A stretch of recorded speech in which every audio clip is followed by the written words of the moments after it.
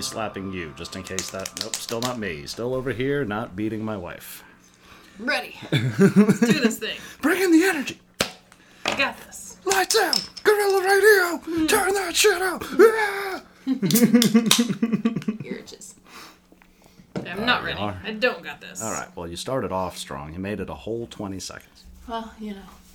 You win some, you lose some. Kristen is fucking exhausted because last night when we decided to go to bed, I don't know what was happening. They were towing some sort of a truck downstairs, but it was definitely not professional repo men level. No. And these guys were apparently out there till 1 o'clock. I have a drinking problem, so I passed out after I got used to the sound. Yeah, they were out there for so long trying to get this big-ass truck on this not tow truck. And just hours of clanking metal and chains and Brett rolling over and elbowing me in the back. It's all good. Because I love you. It's my love bows. You like go for the snuggle and then at some point in the night reposition and I just wind up with an elbow in my face. Yeah, nuck if you love. I think that's how it goes. That's exactly how it goes. But welcome to the Nightmare Box, presenting Mistakes Were Made. We're here to bring you yet another edition of the Tuesday, day. And this Tuesday, we're bringing you Would You Rather 2012. 2012's Would You Rather. That's typically how I do it. Yeah. And it's What are you doing? my back Get your hurts. life together. All right, you ready? Yeah, well, you didn't introduce me. My name is Brett Bloom, and I'm sitting across from the beautiful, the effervescent, the badass bitch back in the gym. Week number 8, Kristen Bloom. How you doing, Did we love? cheers already? Besides Did you introduce me already? I might have. I don't What know. the fuck is that? I'm so tired. Who are we? Yeah. Who are you? So apparently... I'm a drunk. Apparently, Brett had been wanting to see this movie for a while. Mm-hmm. I really distinctly remember us pulling it up once to look at it and the ratings being too high. So either the ratings plummeted or I'm confusing this with a different movie. I think it was at like 70 or 80%. Yeah, I remember wanting to watch it, and maybe it was a few years ago. Maybe people hadn't seen it. Maybe it had just been added to Netflix. I don't know. It might have been back when we were doing the traditional 2-star system. Yeah. But yeah, I remember it being too high to do because I was like, oh, that's an interesting concept. Mm-hmm. Turns out I was wrong.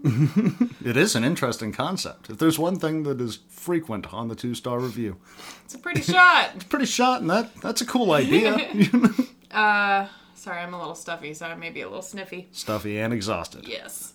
So Rotten Tomatoes critics gave it a 59%. I feel like that's pretty fucking generous. The audience gave it a 36%. IMDb also a little generous, 5.7. I love tired Kristen. I no room for disagree. the bullshit. Yeah, I'm probably not going to have a lot of nice things to say about this movie. I'm going to try not to tear it down. What I tried to do instead was write down topics we could have discussions about. Yeah. So save the writer's name for me. Hopefully we can be intellectually angry. I don't have anything on them, so yeah, go for it. This is directed by David Guy Levy. Mm-hmm. Written by... Stefan Schlachtenhoffen. Schlachtenhoffen. There you go. Change your name, guy. Simplify your name there, Stephen. I think the only interesting trivia I could find, the first production company credited for having made this movie is the Lambrick Foundation, LLC. Mm-hmm. That is also the foundation in the movie that is donating money to the people that play the game. It's the exact same name. As a person who appreciates and is soon to use that Hitchcockian element of creating the world within the world, I appreciate that. I was like, that is pretty neat. I'm assuming, because it's got an LLC on it, that is an actual production company. Mm-hmm. And yeah, that's what they named the foundation that donates to the players. The players. No budget, no fascinating shit on this one, unfortunately. Overall, a disappointment on almost every level. Distributed by FIC Films, which I feel like we've done their work before. That's at least a company. I think it's the International Film Club. Actually, in the trivia, just because we're looking at the people that worked on this movie, there were 2 flubs that they listed. I can't remember the 2 actors that they had listed, but 2 actors apparently got credited for the same role, even though they both definitely did not play the same role. Interesting. You had one job. And they misspelled their own production company in the credits. Periscope Entertainment was like spelled Periscopy or something like that, Entertainment, so they were typing too fast and not paying attention. It's like that excitement you get when you go to get a tattoo and they're going to give you the tattoo on the same day. You have to read that shit over and over again. No regrets. I almost got a typo tattooed on my body.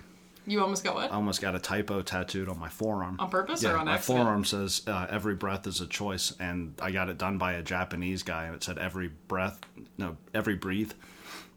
Did you catch it before you actually did it, or do you have to go back and fix it? Yeah, there was supposed to be an E right there. That's why it kind of curved over.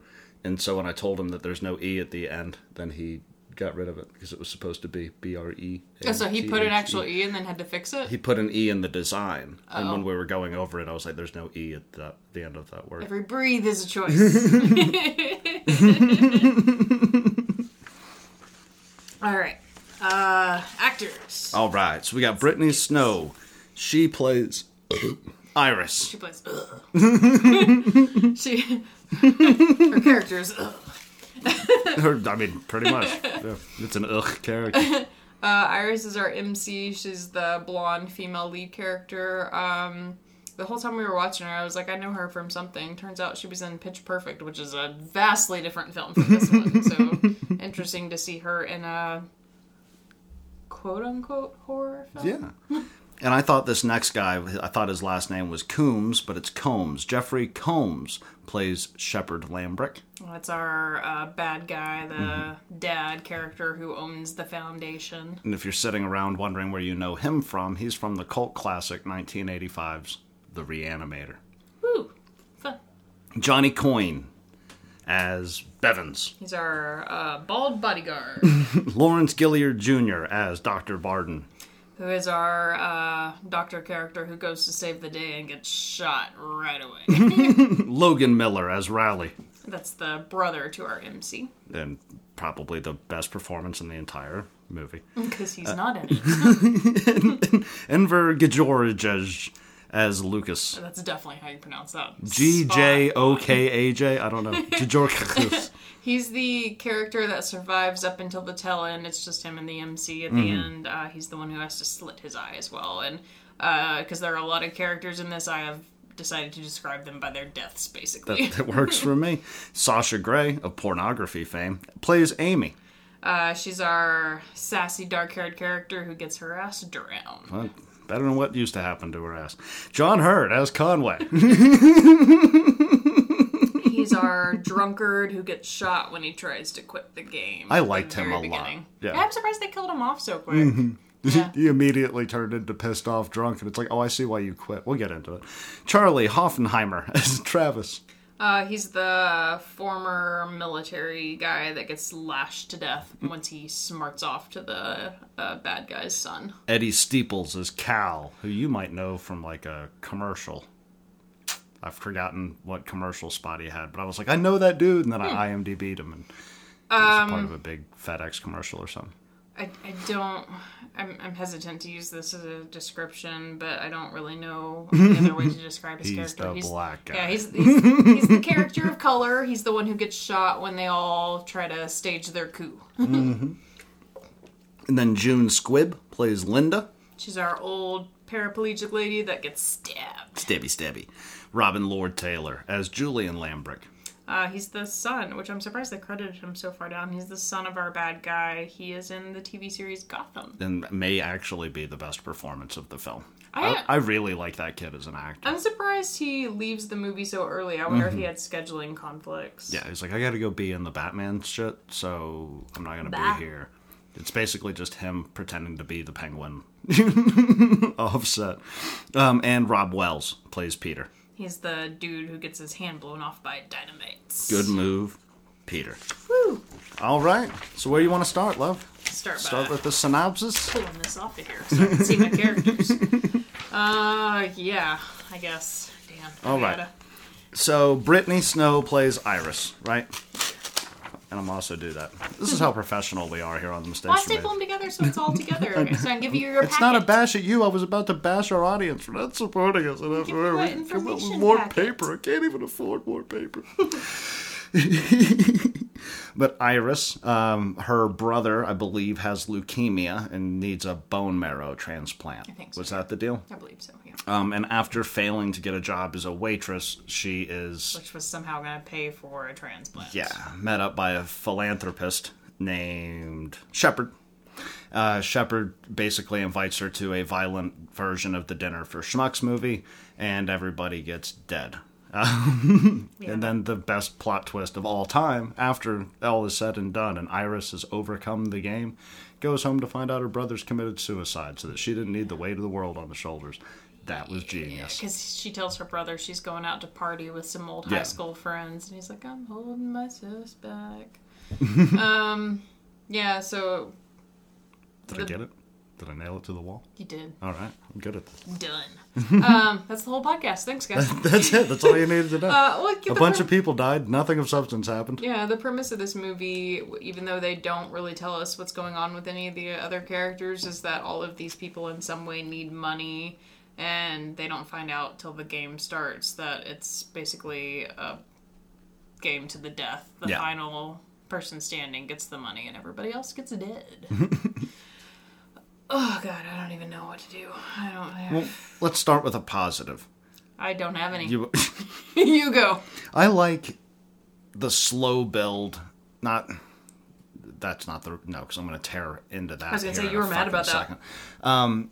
When they establish the game, the first couple of challenges, because those are interesting moral questions, like the vegan eating the meat, the drunk having to take a drink, greed over morality. I would argue, and that's a topic I want to get into a little bit later on, because I feel like it's one of the bigger topics that we're going to be able to cover for this movie.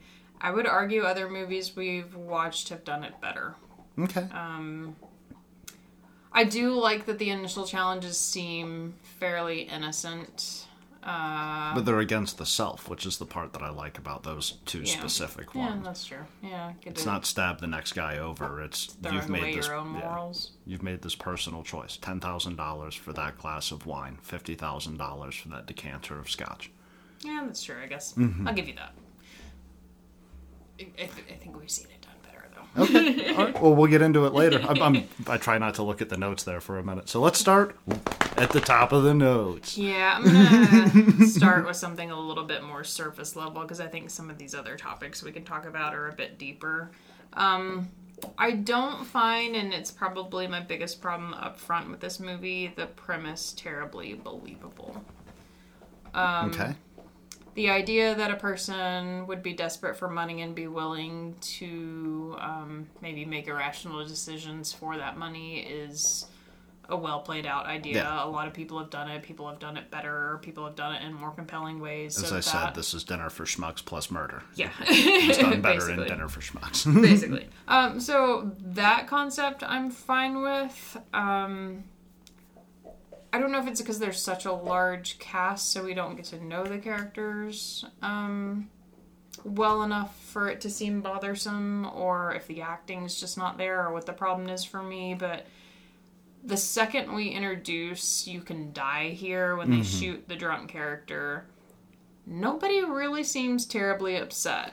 Throughout the entire film, horrific shit is happening, and people are like, "Oh, I guess we're just gonna beat that guy to death." And there's only one part where anybody tries to stand up for him. Yeah, and like, I would be crying hysterically if I was at a dinner party and somebody spontaneously got shot in the face, and then they were like, "Oh yeah, you're not leaving." Well, that's what surprised me about their choices throughout it. The whole time I'm sitting there going, rush the guards. It took them fucking an hour to try to take over the situation. That's something you need to establish immediately.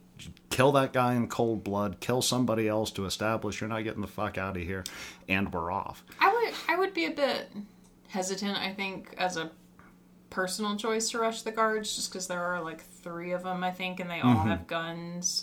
We don't really establish whether or not... No, actually, I guess he does. Yeah, he tries to rush the main bad guy, and he has a gun too. So on a personal, like, I'd be afraid to rush the guards. Yeah. I could see maybe stalling doing that. Well, as a dude at this table, rush the guard. You can sit there, but I'm going to put myself in, what is it, Travis's position as a veteran? Rush the guards. We saw 9/11 happen. Don't fuck around with this. True. Yeah, that is true. Because they sat back and... It got a lot worse. Yeah, kept hoping it would get better, and it didn't. But yeah, like, they kill the drunk character before they even do the first real challenge where they have to electrocute each other, and, like, the electrocution thing would definitely be scary, and I would not want to participate, but we saw nobody really got hurt from that. So, like, that challenge doesn't seem, like, too terrible, and, like, it progresses worse and worse. But, like, somebody gets shot in the face and killed before that challenge. Yeah. And everybody's just kind of like, okay. So it pulls the air out of the room, and now I don't give a shit if you're going to electrocute people. You just shot homeboy over there. Yeah, and nobody's crying, nobody's vomiting, nobody's, like, hysterically begging. Like, there's none of that shit that you would expect at least one single character out of all of these characters to do. And I'm like, Freak. yeah. Like, I don't buy that nobody is upset. Yeah. Like, nobody's like, I got kids. And imagine just putting that level of emotion into it right off of the bat, how that would have changed this whole fucking movie around. If they are terrified, and they're not just like, oh, I don't want to hurt them because I have a moral obligation not to hurt my fellow man. But if they realize, like, immediately, this is life and fucking death, how scary it is the first time that helmet goes on. Yeah. You're like, what the fuck have we just walked into? Yeah. But because you've not asserted that emotional level of dominance right up top, I don't give a fuck about these people all the way up until we find out the brothers committed suicide. And then I'm like, oh my god, what? No. Like, even as the challenges get progressively worse, like, it never really feels like anybody is truly upset. The only time it feels like somebody is legit upset is when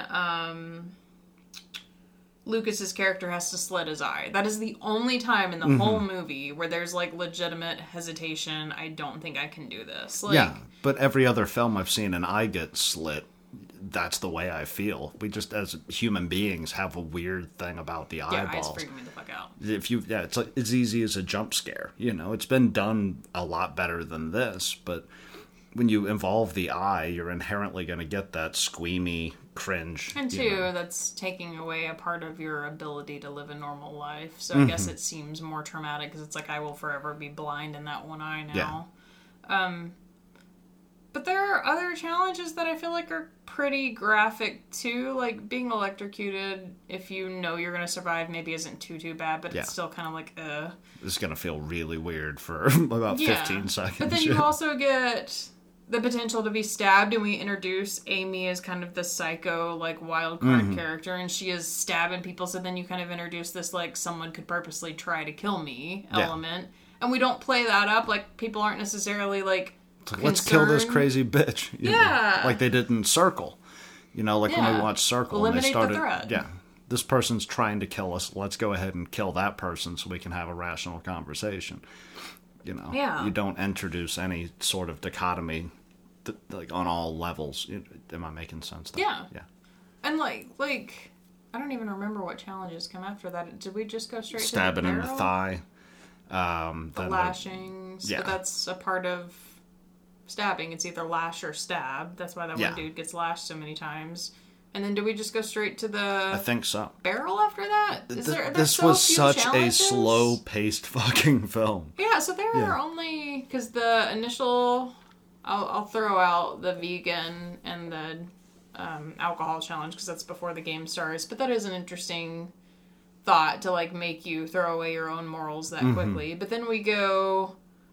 electrocution because drunk dude tries to leave the room, and then we go to electrocution after that. Then the lashing, stabbing because soldier dude stands up. Then they all try to escape, and several characters get killed in that. And then it's the barrel of the cards, right? And that's it. So there are 3 challenges basically. Yeah, for an hour and a half. And then the final 2 challenges. Yeah, that's dumb. I didn't realize there were that few. So yeah, it basically goes from mild electrocution, beats somebody else up so you don't personally have to take the pain at all, and then pick from really graphically terrible cards on the table or potentially drown. Yeah. And the only one that was ever in a threat to actually drown was Amy, because she got the 4-minute card. You can still be revived. 2 minutes. Do what? I can't hold my breath. No, for but 2 I'm minutes. sure you could be revived after 2 minutes. I don't think they'd let him do CPR though. I think the premise is once you're gone, you're gone. True. But the dude who blows up his hand is just like, well, if it's a dud, do I win? You know, like he's making jokes right up to. Yeah.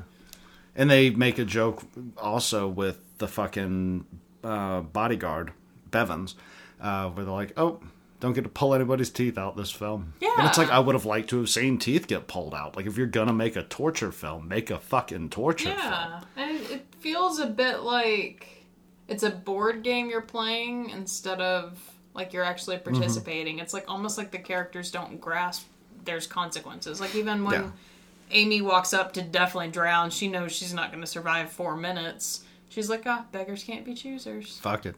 Like, there's such a level of indifference that's not believable. Yeah. It would have been so much better if Iris up front had, like, a fear of swimming and a fear of water, and then it becomes, like, an actual, do I go with that, what seems like a pretty easy thing to do, try not to black out for 2 minutes, versus this card that I don't understand. Like, if she drowned as a child, or we'd established any sort of fear of any of these things for any of these people. Well, I think that's what makes that more frustrating, is they do a flashback while Iris is underwater of her brother telling her a story about a nightmare he had where they all drown. And Iris is just like, driving, listening to him talk about a nightmare he had that's totally irrelevant to her. It's not his battle here, love. Yeah, like that's a weird thing to try to establish some kind of feeling over when it's not her fear. It's his fear. Yeah, her fear is losing him. Yeah. That only gets played with in the last 30 seconds. Yeah. He's literally not addressed throughout any of this movie. None of these characters' motivating factors are addressed throughout this whole movie. He's the motivation to get her to the table, and then we do what we call the video game thing, where we introduce things just to have tasks, you know. And I don't buy either when we're doing the bit where Iris has to eat meat and the character Conway, that's the recovering alcoholic, having to take the drink. I don't buy how insulting the host is up front. Yeah. Not chasing someone off. Yeah, that feels very much like the Dinner for Schmucks move, you know. He should have been a lot more English. I don't know what to say. Well, like polite, you know? Maybe slightly sarcastic, slightly off-putting, like, ooh, that's a little offensive, and then somebody stands up, hey, man, my dad's an alcoholic, and you create a dynamic there at the table where they slowly realize that the host is an insensitive dickhead, as opposed to immediately, like, I'll give you $10,000 if you eat that red flesh.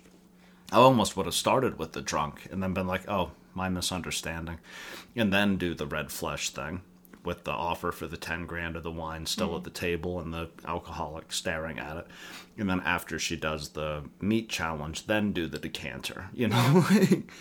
Layer having a build. Yeah. And like, I don't like that the son immediately starts calling the people they're pigs and like saying, you're here begging for money and all this. And that's before the game even starts. Like, they're openly being... Yeah. I would have been like, well, fuck you and fuck you. I'm out of here. Yeah. They're openly being incredibly insulting. And when you don't know anything about these characters and they've taken away your keys and taken away your phones and they're like openly demeaning you and they don't think highly of you at all, I'd be like, what are we getting into? Yeah. I'm going to go to the hangout at the pool hall. Yeah, like, I don't buy that. The drunk character stands up and then he's like, and then sits back down. But I think there needed to be a character in this movie that says, I think I'm going to leave, you know? And even if they shot that character behind the house because they didn't want anybody to leave, like, I would have been okay with that. But someone in that situation, I feel like, would have been like, I'm good. Not going to be talked to this Don't way. need 10 grand that bad. Yeah. And they don't even say really how much the prize is. We just establish it's a bunch of money. Yeah, the only time you're right. The only time they deal with actual figures is those first two challenges. They're not told, do this challenge all the way through and you'll get $50,000. And nobody's sitting in the room before. Like, he offered the opportunity. If you want to leave, now's the time. If you don't leave now, you can't leave later. And nobody was like, well, what are the rules? Or how much are we going to win? Or, like, nobody had questions. Yeah, they're just blindly walking in. Yeah, I like don't the cardboard buy that they are. Yeah, they are incredibly hardcore characters. I don't buy that at all. I do think there's about to be an explosion behind you. Oh, it's a three-way stand-up. Cats and dogs. All right, they broke it up. I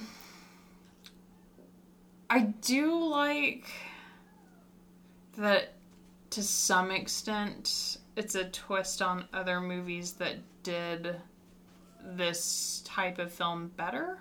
Mm-hmm. We did a 2-star on 13 Sins. Can you remind me what that one was? It's the game show one, where he has to smash the fly and then eat the fly, and it just keeps progressively getting worse and worse. Yeah. So I like the progression of the challenges in 13 Sins better than this, because everybody at some point in their life has killed a fly because it's in your house annoying you. You swat it. If you're going to give me, $25,000 to eat that thing, yeah, fuck it. See, I've never eaten a fly, and I really hate bugs, so, I would definitely pause, but depending on the money amount, most people are going to go, it's a fly. How bad do I want this? Fear Factor was on TV when I was a kid. Yeah. and then it kind of just slowly gets worse and worse, where it's make a kid cry, and that's still it's starting to get a bit questionable, but it's not electrocute a person in a chair next to you level questionable, you know?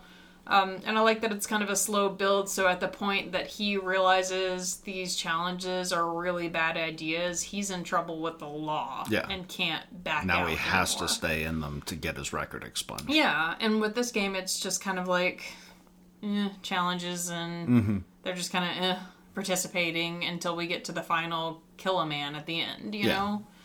I do like in 13 Sins, though, that it's kind of, and even in Saw, which I'm hesitant to compare this movie to Saw, that other critics did. We use Saw a shitload just as a reference point because it's one of my favorite fucking horror films. And other critics compared this movie to Saw, so that's why we're going to tackle it now. But unless you want to talk about 4 through whatever fucking number we're on, but the canonical 3, don't touch those. Well, we'll go with Saw 1. We'll compare it to the original concept of Saw.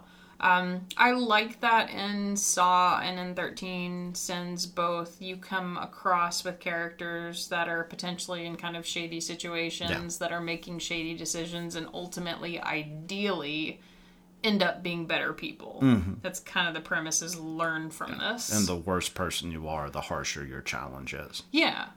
And then in Would You Rather, it's the complete opposite. We have a young, blonde, cute girl who's the epitome of, innocent looking, who has given up her life because her parents are dead, and she's taking care of her sick brother. And the first challenge, she quickly caves to the vegan thing under pressure. So maybe that kind of... My brother eats chicken nuggets when he's drunk, so it's... Well, maybe that kind of subtly hints, but to me it's too subtle, that her character's gonna shift at the end. But, in the electrocution challenge, she refuses to electrocute the person next to her, and she's the only... There are 3 people in that challenge that do that. She's one of the only 3 that don't electrocute someone else. And then... throughout the entire movie, she's never shown violence. She tries to run away, but, doesn't, try to hurt anyone or shoot anyone or attack anyone. Never an aggressive character. She seems like a morally good person. Yeah. And at the end of the movie, she shoots the dude across from her instead of walking away. They're both given the option to leave, and she decides to take a man's life. Yeah. And that's kind of a weird shift to see someone go from good to, but, I could just kill you. Well, I think, as opposed to Saw, this film, he's trying to create more sociopaths like himself. Whereas in Saw, I believe it's John. Is that the name of Jigsaw? I think so, yeah. Yeah. He is trying to traumatize them into being better people because he has cancer and he's traumatized and he didn't value his life. So he's trying to teach them a different lesson, as fucked up as that lesson, may be, while John's still in the picture in the films. After John, the whole thing takes a shit and loses itself. But this guy's trying to break them and turn them into people like his own son, as opposed to Jigsaw. I will break your heroin addiction. I will make you, come clean about your murder that you committed that other dude served time in jail for. I'll make you, forgive. Yeah, and I think with 13 Sins, it's a bit more neutral. It felt more like it was just entertainment for other people, but ultimately our main character... 13 Sins was very hostile in that regard, where it's like we're entertaining, the sociopaths and the 1%, whereas this is trying to turn your everyday person into the personality of the 1%. Yeah, and like with 13 Sins, though, ultimately... the goodness of our character comes out in the end, and that's kind of rewarded by his wife also still being this good, or his fiance, like still also being this good person who refused to participate in the game at all. And I like the idea of flipping on its head, where a main character is kind of the symbolic of like goodness, and then she ends up becoming the bad guy at the end. And her excuse is gone at the very end. What bothers me is the lack of build to it. Like, the only time we really see her rebel is with the vegan thing. She eats the meat. But like I said, she doesn't shock the person next to her. Well, she does stab the son when he tries to rape her, but he tries to rape her, so, yeah, deserved whatever. it. Yeah. But, like, even with the barrel challenge, she's the only person who picks the barrel just straight up front and refuses to open her card, so she's not a risk taker. Yeah. And then she shoots the dude as he's telling her, I've got 3 sisters and we don't know what's wrong with this. Spam cut to cold fucking homicide. Yeah, like without a thought, and then goes home and takes a shower. And does it in exchange for a bone marrow transplant instead of cash, right? So she walks away with... She gets cash in, the transplant. Oh, okay. Because he says we've set up the donor, and it'll happen before the weekend, but he also gives her a big bag of cash. Mm-hmm. And she goes home, like, he's like, shouldn't you thank me? And she says, thank you. And then she goes home and just takes a shower. Like, I'd be calling the fucking cops. Yeah, hey, there's a bunch of bodies over here at this fucking mansion. So... Because, we didn't get, like, even with the 13 Sins, we didn't get this demographic of the cops are in on it, too, you know? Because, they're in Saw, too. The cops are trying to catch Jigsaw. Yeah, we don't get any police dynamic, so we don't know if the cops are in on it, if the cops are investigating, if this is a string of disappearances in the city. We don't establish that this thing exists and they've found this weird corner of the world. Yeah. Because they are, guy from Lethal Weapon and that other dude are trying to catch Jigsaw in the first film. Yeah. And that's like one of the major plot points in the film is dude from Lethal Weapon, Danny Glover. Is that? Yeah. Sees his partner get shotgunned to death while trying to chase Jigsaw out of the thing. Man, I haven't seen the original Saw in so long. I didn't know Danny Glover was in it. Yeah. Huh. If I've got the right actor in my head, but I'm pretty sure it's the dude from Lethal Weapon. I haven't seen it in a long time, so you're probably right. He's the detective who's gone insane trying to figure out the Jigsaw murders. And it's because his partner, they happen upon Jigsaw's warehouse. And as Jigsaw's running out the back door, they shoot him. The partner chases him through the doorway, and he's got all the shotguns lined up on the ceiling. So when he hits the tripwire, it guns down his partner, and it destroys his life. I'm gonna have to rewatch that. It's a great fucking movie. If you don't know, it's one of the best low-budget fucking horror films ever made. It was shot in like one set in a weekend. James Wan is a goddamn miracle worker. Yeah. I didn't even think of that. Interesting that they didn't have any element of the outside world in this, though, because we do establish other characters have played and survived the game. They mention that people have been flown in from different states, so you could... dismiss the disappearances to some extent because they're from all over, but like no one ever called the cops on him. Nobody in the town? Because it's not like he's a mafia dude. He has a couple of bodyguards. Like he's not that connected, which leads me to my next point. Strong villains. This is a weak ass villain. Yeah. Jigsaw would fuck this dude's life up. Yeah, like the Penguin, played by Robin Lord Taylor, would fuck this guy's life up. I don't have a problem, per se, with the actor that they cast. I think I have a problem with his performance. It's almost like... Well, he's like a master of B film, which is where I can forgive it, because he was Reanimator, which is like a cult classic B horror film.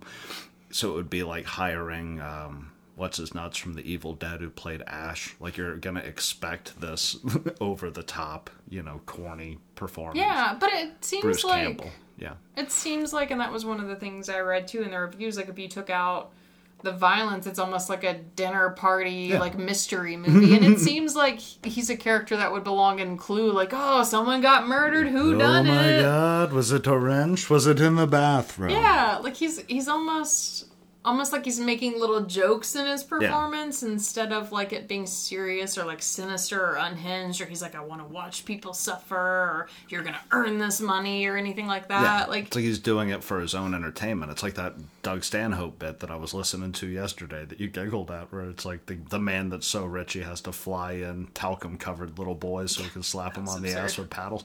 Like, that's what this dude's like.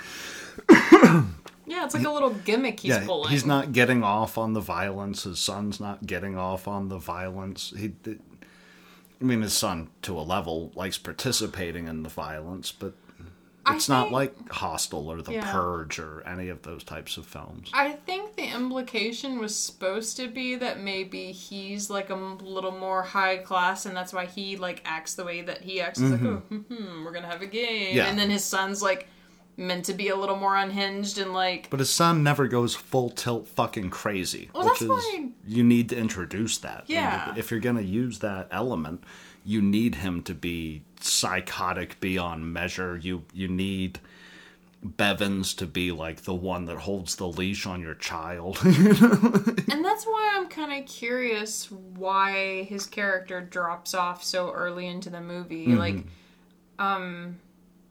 I don't know if maybe he was working on Gotham at the same time as this or what was going on with that, but like to have introduced this character that's supposed to be the more like degraded, fucked up version of his father, and his dad's like, we've had to talk about this a few times, like, let's stop doing this, get it together, and like, if I invite a bunch of people over for you to kill, will you quit raping women at your high school? Yeah, and like we're initially establishing, because it's even the son's idea to whip Travis to death, so that entire challenge is created on a whim because the son was insulted by Travis.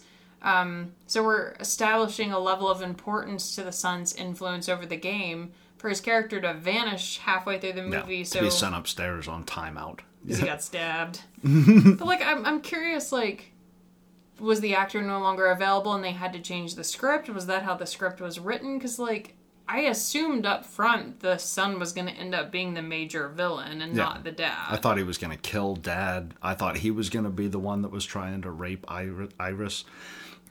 Like, so much potential in that psychotic side character. Yeah, and there's so much more strength behind Jigsaw and both the... I can't remember what the bad guys are called in 13 Sins, but it's like a conglomeration of people that are controlling this network. But there's so much more strength behind how sinister those bad guys are, and you don't even see them on screen. Like, Jigsaw is basically a puppet for the entire movie. Yep. And 13 Sins is Jigsaw's a phone call. A puppet and a dead guy. Yeah, 13 Sins is a gimmicky phone call that sounds like you're on a game show as you're answering the phone. And, like, I think we see, like, a dude in a clown face or something once, and that's it. Like, you never really see a bad guy. And they have, like, a stronger presence in the movie where it legit feels like the characters can't get away. Versus You're this... fucked. We are 3 steps ahead of every possible decision you could make. Yeah, versus this where it's like, it feels like if you just find the right window, you could crawl out and you'd be good. Yeah, you'd be alright. If you guys would have rushed the bad guys immediately, if you would have just said, no, I'm good, I'm not eating the steak, I don't care how much money. You know? Like, I think if you're going to have a movie like this where it's meant to be...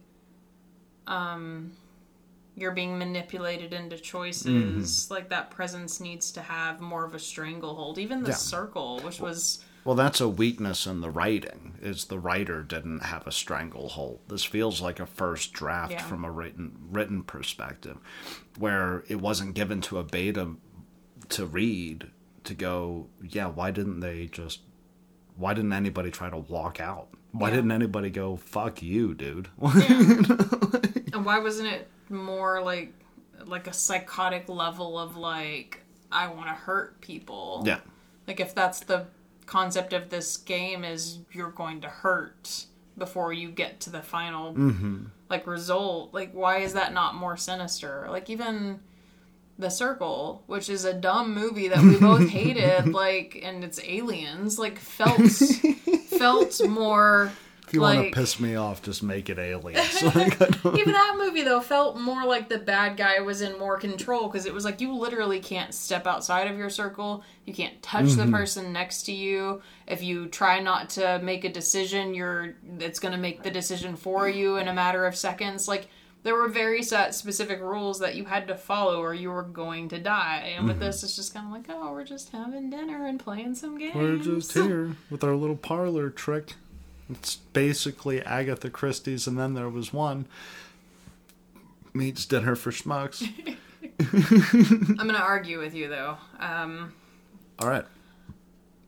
I would disagree that the end of the movie is a plot twist so much as a letdown.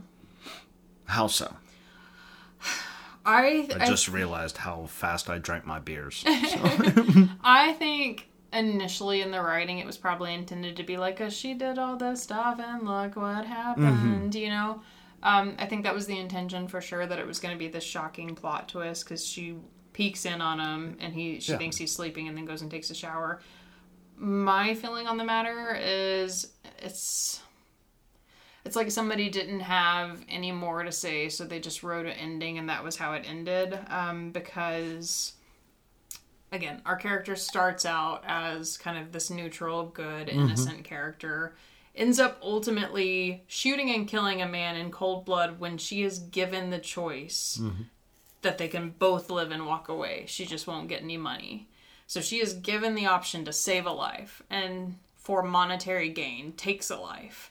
And we don't see the progression of her character falling into that darkness. Agreed. Enough to make that moment believable that she would have made that choice, or at least a connection, if there had been a stronger connection between her and her brother so that we felt... I agree. ...the desperation. Yeah. So ultimately when she goes home and finds that her brother is dead, instead of it being like a slap in the face of like, look how far you've drifted from where you were even just earlier this morning, it feels like, oh, you wasted your day, you know? Yeah, and I agree with you on that. I only call it the strongest performance because it's the only part where I was like, whoa. You know, I agree with you that it feels like a weird cop-out, but I think that I want to see what was left on the editing room floor. I want to see if there was something in the script that was so fucked up. Yeah. You know? Because in my head, I need to think that Stefan sent out with this mind fuck of a movie, and then we would go through all of that just to come to the end and realize all for naught. Yeah. You know, like that would have made that the best sign off. It would have been like Hereditary with the beheading scene, but in reverse. Yeah. You know? And I think maybe, I mean, I'm not a writer, so I don't really know what the fix here is, but I think maybe it's another movie that suffers from trying to cram too many characters in. If we had less characters and had known more intimately her relationship with her brother and who she was as a person and how far she fell from grace by the end of this movie, that would have felt like a gut punch. Like, look what you've turned into. And yeah, like you said, all for naught. But instead, it just kind of feels like, oh, you wasted your night at a silly dinner party, didn't you? Silly dinner party. You're never going to jail and you just made $15,000. Yeah, sorry about your brother. Yeah, and you know, she's not going to call the cops. She's not going to turn them in. She's going to take that money and go start a new life. So it just feels like it was meaningless. No, the fix is definitely in the first act. You really build this thing out. I hate how fucking slow this movie is to begin with. It's fucking 30 minutes before we see somebody die in a torture porn movie. Like, no, I need things to start fucking happening. But if you would have established a relationship with the brother and Iris, given her some basic fears to go into the game with, and made him like her everything. Like they try to establish that up front. It's not very well received because she's supposed to be taking care of this guy with leukemia, and yet she can't get a job as a fucking waitress. It's like I feel like a person who's taking care of their brother has a skill set. If that's not a cheap disease, Yeah. So, and she's doing it. So she lost her job. She can't even get hired on as a waitress. She can't sob story the manager into hiring her to be a waitress. And then we wind up in this circle of events that are so disconnected because I don't give a shit about anybody but like 3 other people at the table. The old lady, the veteran, sociopathic son. Hey guys, and our bitch character, maybe. Like, boil it down to like 4. We don't need those other guys, as compelling as the alcoholic is. Whereas, like, Saw doesn't deep dive into the victims, but they give you the hit points, I think it's Saw 3. I mix up 2 and 3 all the time.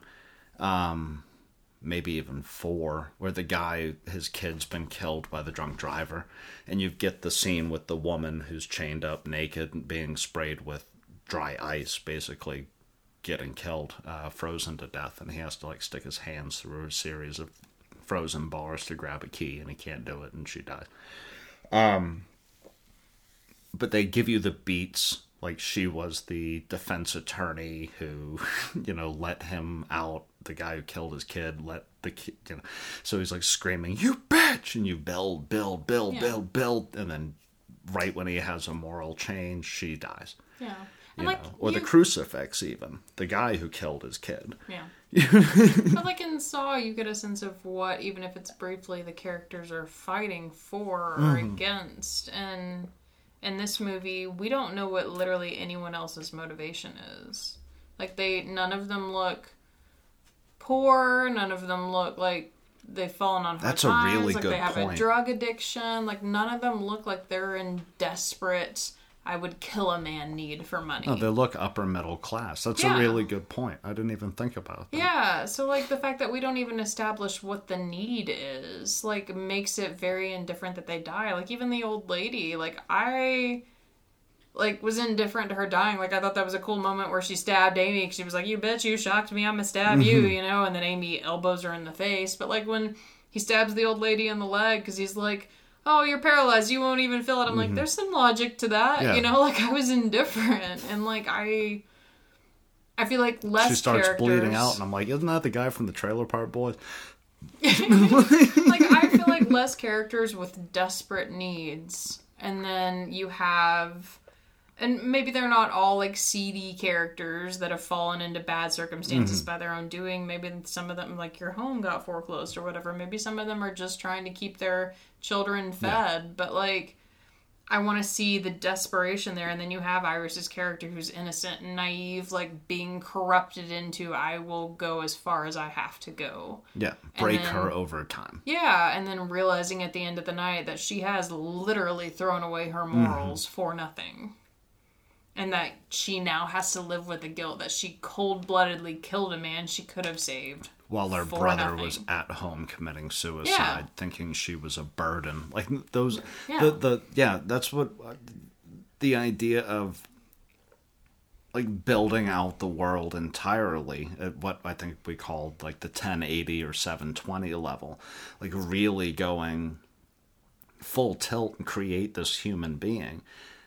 You've unveiled layers there. They should be lower middle class to poor upper class. Like, they should be surviving, but not really surviving. Yeah. So that they would give up everything for that $10,000, for that $50,000 at the initial point of the game. But we're dealing with a guy who's a recovered alcoholic who seems to be doing very well for himself. You give me a bottle of scotch. Yeah. I mean, they offhandedly mention he's in debt, but I'm in debt. Yeah. Find a guy who makes $12,000 a year and hand him a crack pipe and go, "I'll give you double your fucking income. Go." Yeah, I don't know. I think when you compare it to other movies who have tried to tackle this type of film before, it just doesn't quite stand up. It's a cool concept, but I don't think a cool concept is enough to carry a movie. No, and that's why it's always the 2-Star Tuesday where we have to clarify. This was a unique idea, sure. This was fun. I'm curious to hear your perspective, though, because this is more your thing than my thing. This is technically a torture porn movie or whatever you want to call it. That it falls into that category, but at no point does it actually show any of the violence. When we see the guy's hand blow up, we don't see his hand at all. We see the poof in his face, and then we cut to the disfigured hand. Which is probably a budget move. Yeah, I'm sure a lot of these are. When the dude slits his eye, they don't show that. The shock thing is an easy fix. You just have actors sit in the chair and then spasm, you know. But like all of the quote-unquote violence, even when Iris gets stabbed by Amy, we don't see the stabbing. Yeah. So there is actually basically no blood in a movie that's meant to be about taking pleasure from causing pain. Mm-hmm. Which is a weird move. Let me flip it on its head, using some of the very same films that we've talked about ad nauseum. Saw, the first one, almost no blood. Amanda doesn't get her head ripped open. You don't see her outside of the actual, like, sausage links that she pulls out of the other actor's body. There's no visceral, there's a rush in Saw 1. You see the guy go through the barbed wire trap, but it's all in fast shots. There's no blood. Mm-hmm. You see the guy covered in wax who drops the candle. He goes up and torch. It's real fast. There's no blood. But you do see the violence, though. You see the violence in these very quick bursts, like Jaws, you know, where you're hiding the monster for the most part. Yeah, you get the shotgun, you know, death that we talked about earlier and a couple other tricks in the first film, but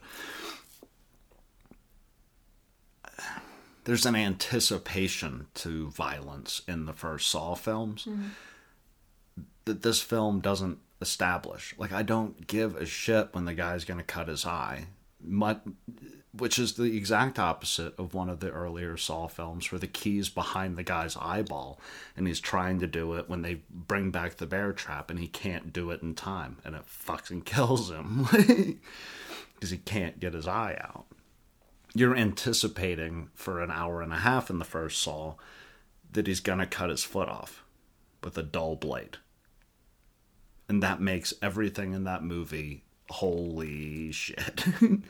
But there's no establishment of the tension in this film to justify the lack of violence in this film.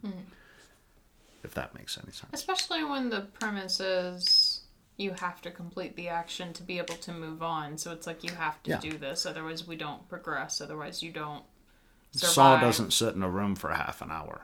Yeah, and like there are... technically sits in a room for an hour and a half, but it doesn't sit in like one trap for half an hour. It's 30-second trap. Yeah. And there are like other movies besides Saw, like Hostel, and even 13 Sins isn't like necessarily about torture so much as decisions and shit. Yeah, and like throwing away your morals and stuff. But even with that, it feels like there's a build to the tension, a build to the decisions, a build to the moment that we're leading to. And with this, it's just, it's happening. There's no shock to the moment, and there's also no payoff for the bad guy either. The bad guy at no point really seems to be enjoying it. There's not a reward for the pain. From a directorial standpoint, because I'm thinking now about Saw and how fast things move, is that a failure even on the point of the director? Because there were a lot of really long shots where we just sat and stared for like a minute. I think it just as a whole, the whole thing needs to be reworked. Like the amount of characters in this film are kind of unnecessary. The bad guy isn't bad enough for me. The good guy doesn't change enough for me. We pull out of what's supposed to cause us as an audience to cringe so far out that the only time in the whole movie I didn't want to watch was the eye scene. And I specifically said before we watched it, I was like, they're probably not going to show it, but I stuff does make me cringe, so I was like, I'm not going to watch it.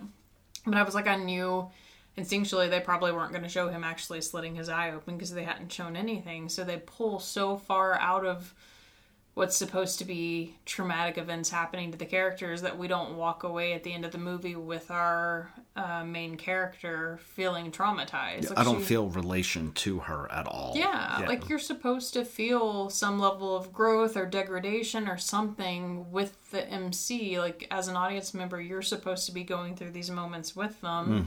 And then torture porn type movies, a lot of the time the main character is the bad guy. A lot of the time there's not necessarily a good guy that you're ultimately rooting for. The MC is kind of the bad guy, and you're watching them get off through this violence that's increasing in intensity as the movie wears on, and we don't get that sense of malicious pleasure from our bad guy. Yeah. We don't get that sense of defeat from our good guy. So and there's no nudity. So it's like, what are you bringing here? There's no gore. You do in a torture porn. There needs to be a sex scene, and there needs to be torture, and there needs to be gore. There's She's no in the gore. shower naked. You just see it from her back. She's leaning against the wall. Yeah, no. How about the question I asked you while we were watching it? Did Eli Roth do a better job? Technically for the genre. I mean, if it's meant to be a gore movie, I didn't feel traumatized by it. I didn't feel affected one way or another. Like I didn't, like I said, walk away with the main character feeling ultimately, for better or worse, that my life had changed. And that's kind of the point of highly traumatic movies, I feel like, is like either your life is going to be ruined when this is over, or you are going to come out of this on the other side some different version of yourself. And yeah, this felt like neither. Like I literally at the close of the movie was like, well, she's gonna take the movie or take the money and move away, and it's gonna be start hard a new for life. her to deal with her brother, but we never really met her brother, so I really don't give a shit. Like it felt like, oh well, her life will go on, and now she doesn't have to take care of him. Yeah, and that was that. What a piece of shit. It's not an overall.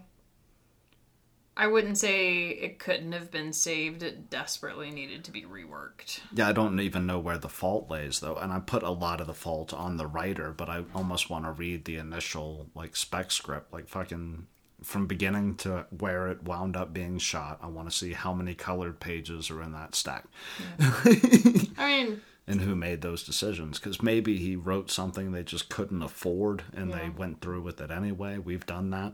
And I was going to say, the intensity of the violence is more on the filmmaker's part than the writer's part. Pulling back from... making the audience feel that level of intensity isn't a writing flaw. But there's so much in here where it just feels like somebody... Almost like how we got censored in our film. Somebody had an idea, and then somebody was like, no, we can't do that, but we can do this. Yeah. And everybody just went, okay. I guess I'll just do that then. I'll completely remove Paul's reason for being. In the Dolls, which you can find at youtube.com/ChrisInBlue. You can also find it on Nightmare Box Productions or youtube.com/Nightmare Box Productions. What about the website? You can find it over there too, right? That would be the nightmarebox.blog. Or you can find us over on Twitter at Nightmare Box Pro. Or Instagram at Nightmare Box Productions. Do we have anything else we need to say? Or have... Facebook and email? Facebook? Facebook.com/Nightmare Box Productions. Or send us an email at... nightmareboxproductions@gmail. Basically, just search Nightmare Box Productions and... Trying to take that shit over hardcore. Share with your friends. Share with your family if your family's into the weird shit, like our families are not. And I'm going to go make Japanese curry for my beautiful wife, because that's what I do. I'm a good husband. And she's tired because there was some jackass that was out towing a truck. And this film did not get me off enough. Yeah. I hate it when torture porn isn't torture porn. I'm so sorry. You had Sasha Grey. Must be difficult for you. All right. I love you, sweetheart. And I love you guys. And we will talk to you on Saturday or Sunday, depending on how the week goes.